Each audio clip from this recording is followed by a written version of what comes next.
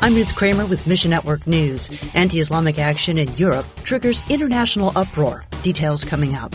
Then later, believers in the United States and South Africa are waging war on addiction. We'll unpack that story for you in just a few moments.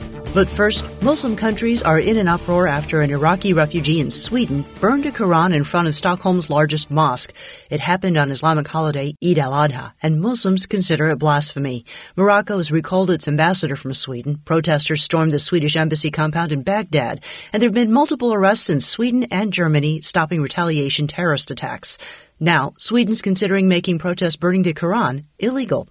Denise Godwin with International Media Ministry says, I find it sad because people are looking away when other kinds of religions are disrespected.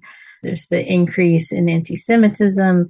There is definitely an upsurge in anti-Christianity. And so it's fascinating that disrespecting a document or a book can become an international incident when in other cases it's swept under the rug by the media or by the community. Pray that the gospel would diffuse anger with Christ's compassion. And of course, as International Media Ministries, we are trying to find ways using media to help get the good news in the local language into places that are living in very difficult times with persecutions going on.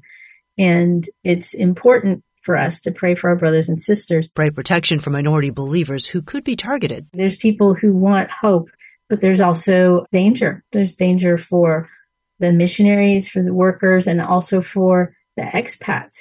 Meanwhile, over in Turkey, Christian-populated areas that were hit by the major February earthquake are starting to feel overlooked. Bruce Allen with FMI tells us, in a place like Antakya, where there was a good nucleus of Christian believers, the government response has somehow idled. It started, but it's gotten pretty sluggish as of late, according to our partners, and even other internal humanitarian organizations like the Red Crescent, which is similar to the Red Cross here in the U.S.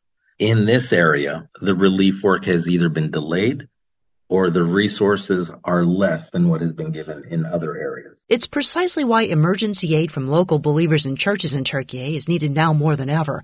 FMI-supported church planter Pastor Anver and his congregants drove 650 miles every week to bring believers in Antakya food, water, and shelter construction. They're replacing the tent shelters now with the larger hard-framed structures, either steel or wood-framed. These units include an air conditioning unit, a 2-burner stovetop, and will be more durable. You can come alongside FMI and we'll connect you at our website. And finally, substance abuse is taking a toll on South Africa's next generation. Drug addictions among young people rival the global average. Nearly 60% of deaths on South African roads result from alcohol consumption. The Lighthouse's Brandon Bauer says, they're having an alcohol and a drug problem like no other over in Africa. The missionaries say it's easier to be high than hungry because hungry hurts. Gospel workers in South Africa turn to the Lighthouse for help. The Lighthouse takes a biblical approach to addiction recovery. My wife, my children, and I had the opportunity to go to South Africa to put on an addiction summit for a children's camp. We were able to spend a week over there helping a missionary friend and some of their team. Then a second ministry reached out. This group already has a program in place, but leaders needed a little help to keep it going. One of our contacts in South Africa asked us to help them fund a brick-making machine so that way they can sell the bricks and make money to support their own program. The Lighthouse is raising $5,000 to kickstart this tent-making initiative. Look for the full story at our website if you'd like to help. Thanks for listening to Mission Network News, a service of One Way Ministries.